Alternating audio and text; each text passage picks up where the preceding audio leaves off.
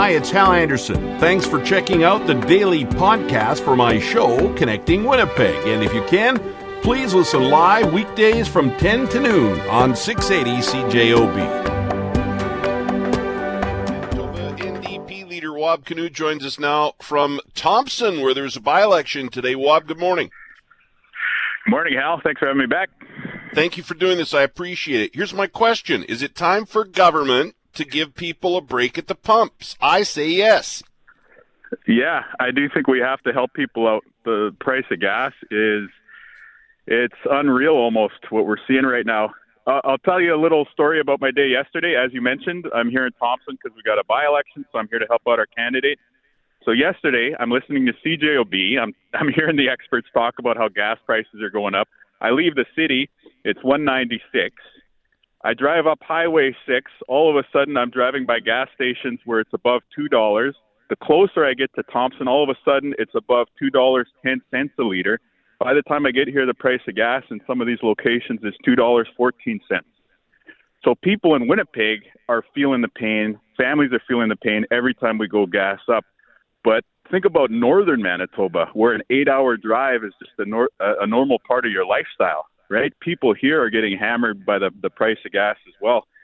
So that's a long answer to your short question. We do have to find a way to help people out.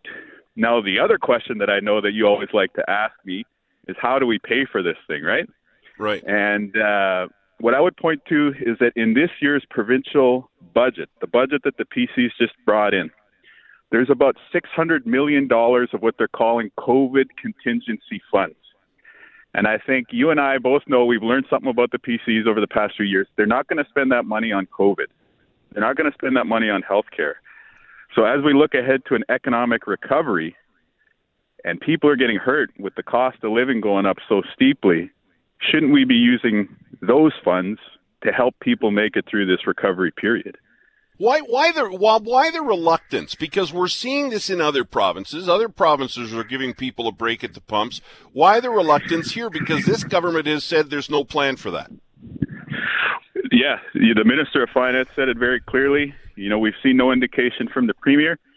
I think, to be frank, I think they're out of touch here. They're out of touch with the reality for most people. You bring in the other provinces into the discussion. Let's put some of those options on the table. Some jurisdictions have looked at the provincial gas tax. Out in BC, what they've done is they've done an additional refund direct to the drivers through their provincial auto insurer. So their version of MPI has gone out and put more money in the pockets of Manitobans. And I guess what I'm saying to you today is families are struggling right now.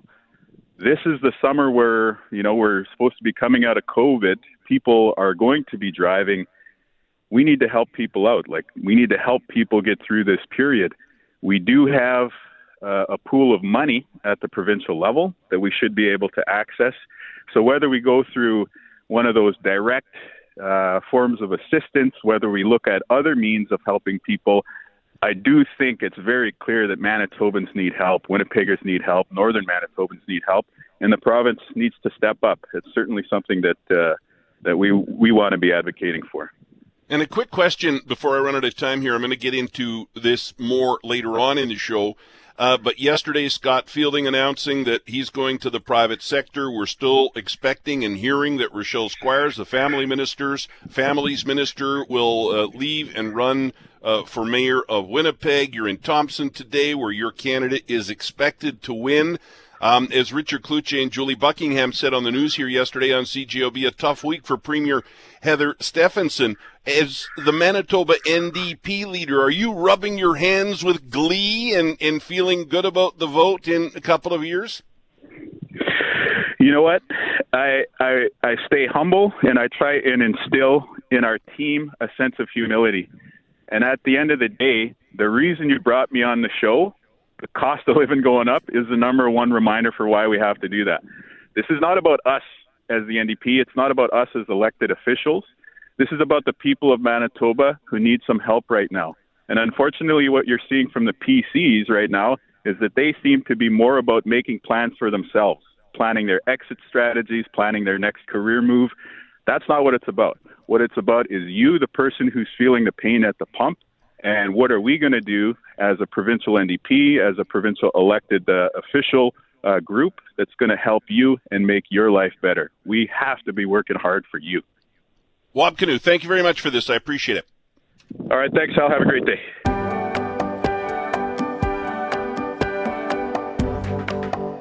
But I want to talk today more about a story that we learned yesterday. New research published in the Canadian Medical Association Journal on adolescent suicides, but it focused in on transgender and non-binary teens. Here's some details, and then we're going to talk to the executive director at Clinic about it. More than half of transgender teens say they had seriously considered suicide in the 12 months preceding the survey. In total, 14% of adolescents reported having suicidal thoughts over the previous year, while 6.8% said they attempted to take their own lives. But transgender youth were 5 times more likely to have thought about suicide and 7.6 times more likely to have attempted suicide when compared with youth who are cisgendered. That's people whose gender identity corresponds with their sex at birth. Rob Westgate, The Canadian Press. Ian Wilcox is Clinic's executive director and joins us on the phone now. Ian, good morning. Hello, good morning, Hal. Hi, thanks for doing this. Those numbers shock you? They shocked me. They should shock us, and I think we should be using them as a call to action. But, you know, it's what we've been seeing in other studies, and it's certainly what we're hearing from community in terms of the risks. Sure. I think even maybe the reason it shocked me is because the story came out yesterday, Monday, after a wonderful Pride weekend, where it's obvious we're making advancements, we're doing better, but yet when you see that, transgender teens are 5 times more likely to have suicidal thoughts, we're still far away. Yes, absolutely. We are still far away. I was at Pride at the festival and at the parade, and it was a fantastic celebration and acknowledgement, but we still have a long way to go. What can the average person do about this? Just be aware of people around us, how they're feeling, be there for them. Help us out, because I think sometimes I and the people that I talk to, my listeners, I think we feel helpless when we hear a stat like this and we think, gee, what can we do? Well, I think there are a few things that we can think about doing. I mean, typically when I introduce myself with my name as well as my pronouns. So I use she, her pronouns, which is community tells us is a signal that we are safe. So just thinking about how we introduce ourselves, the language that we use. I think, I'm not an expert. The experts are the ones with lived and living experience. So I think it's important that we ask them, what can we do? But some of the things that we've heard in our work and working with our partners in community, specifically some individual actions are keep learning, avoid assumptions, mirror language. So, if the youth is using specific language to identify themselves, mirror that. Don't try to put them into a box that is, a preconceived box that we have or category. Allow them to identify themselves in the way that that feels safe and comfortable to them. I think maintain confidentiality and definitely immediately intervene if you're observing transphobic comments or behaviors. And we need to do a lot more to make sure that we've got support and community resources available. One of the things that this study in their conclusion they spoke about, and this is, a particular focus of the work that we do at Clinic, because we're running the provincial trans health program for adults and youth 16 and up. And we work really closely with the child and adolescent program at G'day to provide gender-affirming healthcare and psychosocial supports for trans and gender diverse youth and their families, is to make sure that we're removing barriers and discrimination in the health system as well. What the study spoke about was that when people can access, I think there was one study that they made reference to where gender-affirming care has been shown to improve mental health among trans youth, and specifically they referenced a Dutch study where the rates of suicidal ideation among transgender adolescents receiving gender-affirming care were similar to those among their cisgender peers, whereas rates among transgender adolescents on the waiting list remained elevated. And in Manitoba, we have waiting lists, and we see it across the country. And just generally speaking, when it comes to the suicide prevention work that you do at Clinic, we are coming out. I always say that, and we're hoping that we're coming out of this pandemic after a couple of years, I guess, is the way I want to say it, because I don't think we're out of it yet, and we still have COVID-19 in the community, but we appear to be coming out of this. How are we looking when it comes to the suicide prevention work that you're doing at Clinic 2 years after this? Is it much worse, somewhat worse? Where are we at? Yeah, that's a great question, and I'm not sure that I can answer that. Certainly what we hear about is that when folks are calling, we're seeing the calls are taking longer, what they're presenting, what they're wanting some assistance with is more complex. I think, polarization, we're coming out of the pandemic, but we're also in this what appears to be sort of this growing polarization. And certainly, what's happening in the U.S. is scary for us here in Winnipeg and across the province. So that's having a direct impact on folks. And so we have a lot of work to do for sure to be able to support the mental health and the wellness of our youth. And thanks a lot. Appreciate you doing this. Thanks so much. Take care.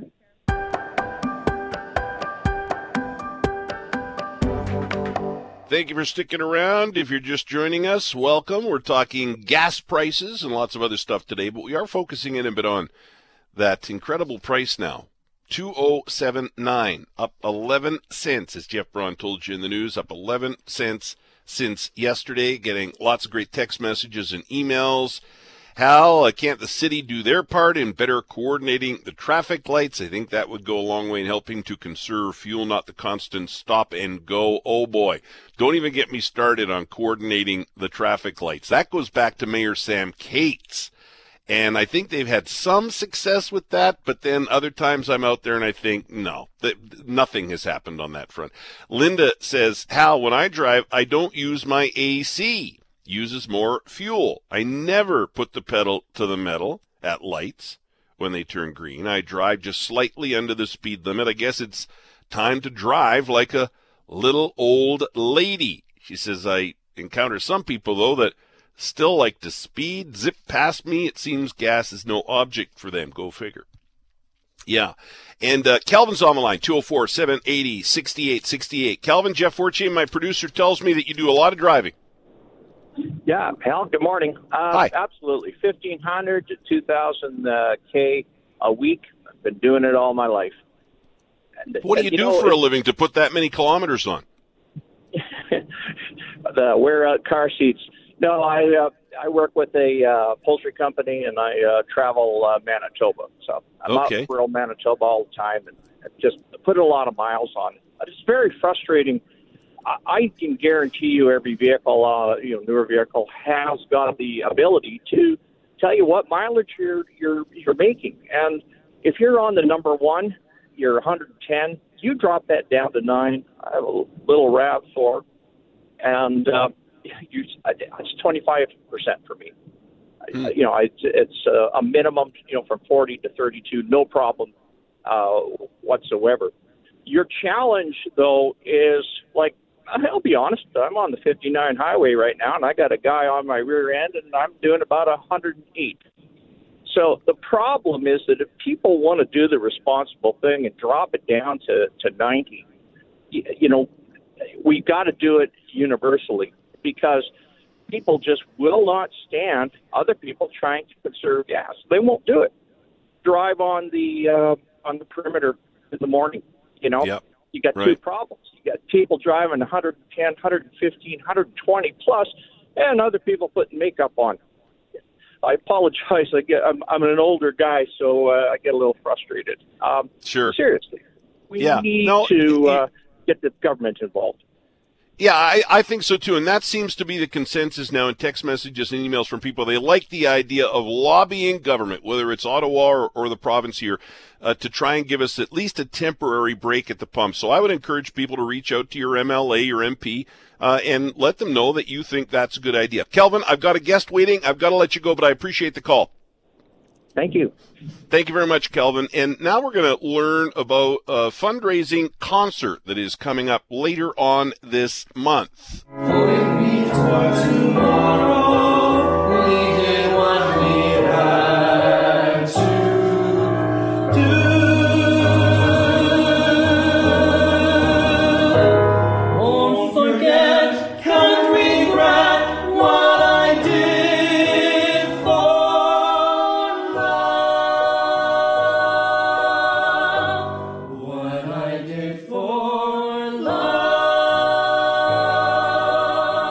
That is some audio from the rehearsal the other night for Music of the Night. Organizer Tyler Layton joins us now to talk about it. Tyler, thanks for providing that for me, and thanks for doing this. I appreciate it. Thanks so much for having me. Concert's coming up on Tuesday, June 21st, so people have time to get their tickets. It's happening at Park Theatre, 7:30 on Tuesday, June 21st. And I love this because it's local singers, local artists doing. Oh, sorry, hang on. We already heard that. My arm hit the mouse there. Don't worry. Although it's almost worth it hearing it again. It was great. So it's local artists doing songs that people will know and love. Yeah, exactly. It's all local artists that people will know. They'll have seen them at MTC, Rainbow Stage, or any other theater. They'll recognize their names, faces, and, of course, their voices. Give us some of the names and some of the songs and give people a reason to check this out. Yeah, it's going to be a 2-hour concert that's going to highlight Broadway hits and a ton of musical theater favorites. The lineup is Joseph Civillo, Laura Olafson, Lisa Bell. We've got Simon Myron, Victoria Xcon, and we've got Cassandra Consiglio and myself, Tyler Layton, performing. It's just going to be an amazing night, and it's a fundraising concert, so that makes it even better. Mm-hmm. Yeah, talk about the cause. Yeah, so we're going to be supporting 2 specific charities that are really close to my heart that have been hit pretty hard by the pandemic. There's a Canadian charity called Live Different, and it's a Canadian youth charity that works down in Mexico, and we bring Canadian youth down to do house building projects for families in need.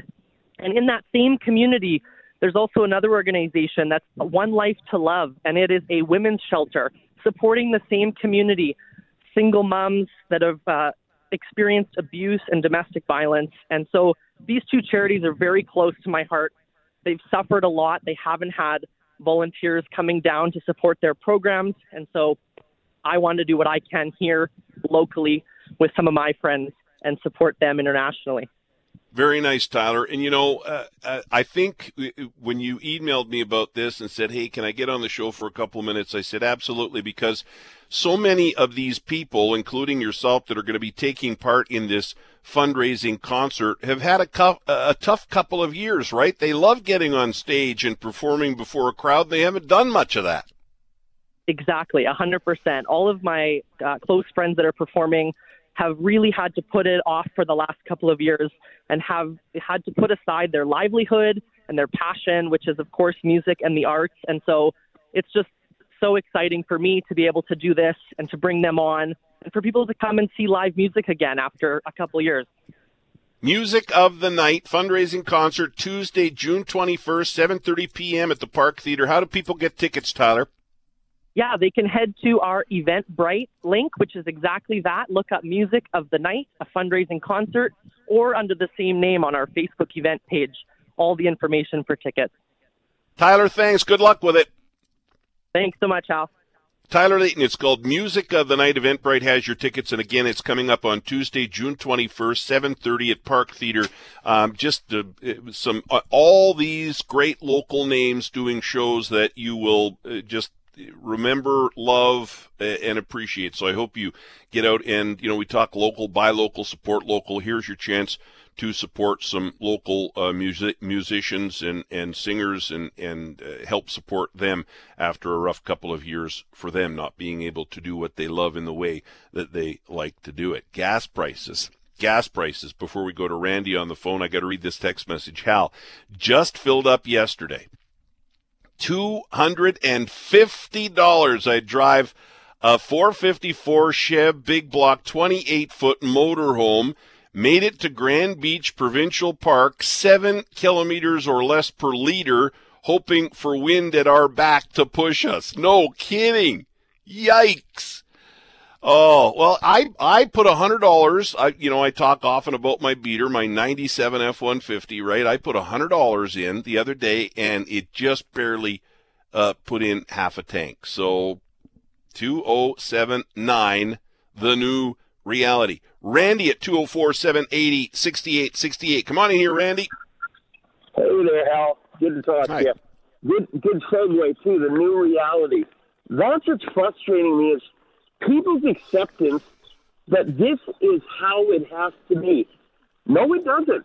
Now, I like the information, the suggestions from CAA and other people giving instruction on how to cut down on your fuel consumption. Good stuff. I drive 70,000 kilometers a year for work. My costs are going to increase $8,000 this year compared to last year, and I'm being compensated at about an extra $2,500. So there's a problem there. But my problem is this. We are compensated for our leaders' incompetence, and yet it shouldn't fall to us to compensate because they haven't taken the measures that they need to take to look after us. And the example I'm talking about is how the oil and gas has been gutted for years. Now what are all the specialists talking about? That we need to get refineries. We need to have the infrastructure. We can supply a lot of this. But what are we doing? We're shutting it down. But what they don't seem to understand is the use for oil-based products. Look around you. Everything you see, it is increasing at 0.75% to 0.9% every year and shall do for the next 25 years. Why are we not supplying it? But again, we've accepted this as the general population that this is our new reality. Doesn't have to be. We need to take them to the woodshed and say, okay, guys, you start listening to the people. You represent us, not the other way around in your special interest groups. And if it doesn't make sense, follow the dollar. Who's funding this? Who's pushing this? It sure ain't the general public because we're paying through the yin-yang. And I hate the lies of things are going up 7 or 8%. Baloney. How about 35%? Tell me what you are paying the same place for that you were a year ago. Randy, I can hear your frustration, and you're not alone. I know that probably doesn't make you feel any better. There's a lot of frustration out there. I'll just go back to my comment that we need to tell government we need a break at and everything you're saying I don't disagree with, but those are more long-term problems. I think we need a break at the pump, short-term, 6-8 months, help people get through this. And you know why government, I asked Wab Kinew earlier, why is this government reluctant or why is government reluctant to do this? Give us a break at the pumps for a short period of time. You know why? Because they have overspent our money and they now can't afford to give us the break that we deserve. That's the short answer to that question. Randy, I really do appreciate you calling in. Do it again soon sometime. Canada may be known for its landscapes and friendly people, but beneath the surface lies a darker side of crime, history, and the paranormal. Since 2017, the award-winning Dark Poutine podcast has explored the shadowy corners of the Great White North and beyond, delivering chilling tales from a uniquely Canadian perspective. Hosted by Mike Brown and Matthew Stockton with over 300 episodes and fresh releases every Monday, Dark Poutine is your weekly ticket to the creepier side of Canada. Listen to Dark Poutine on Apple, Spotify, Amazon Music, or wherever you get your podcasts.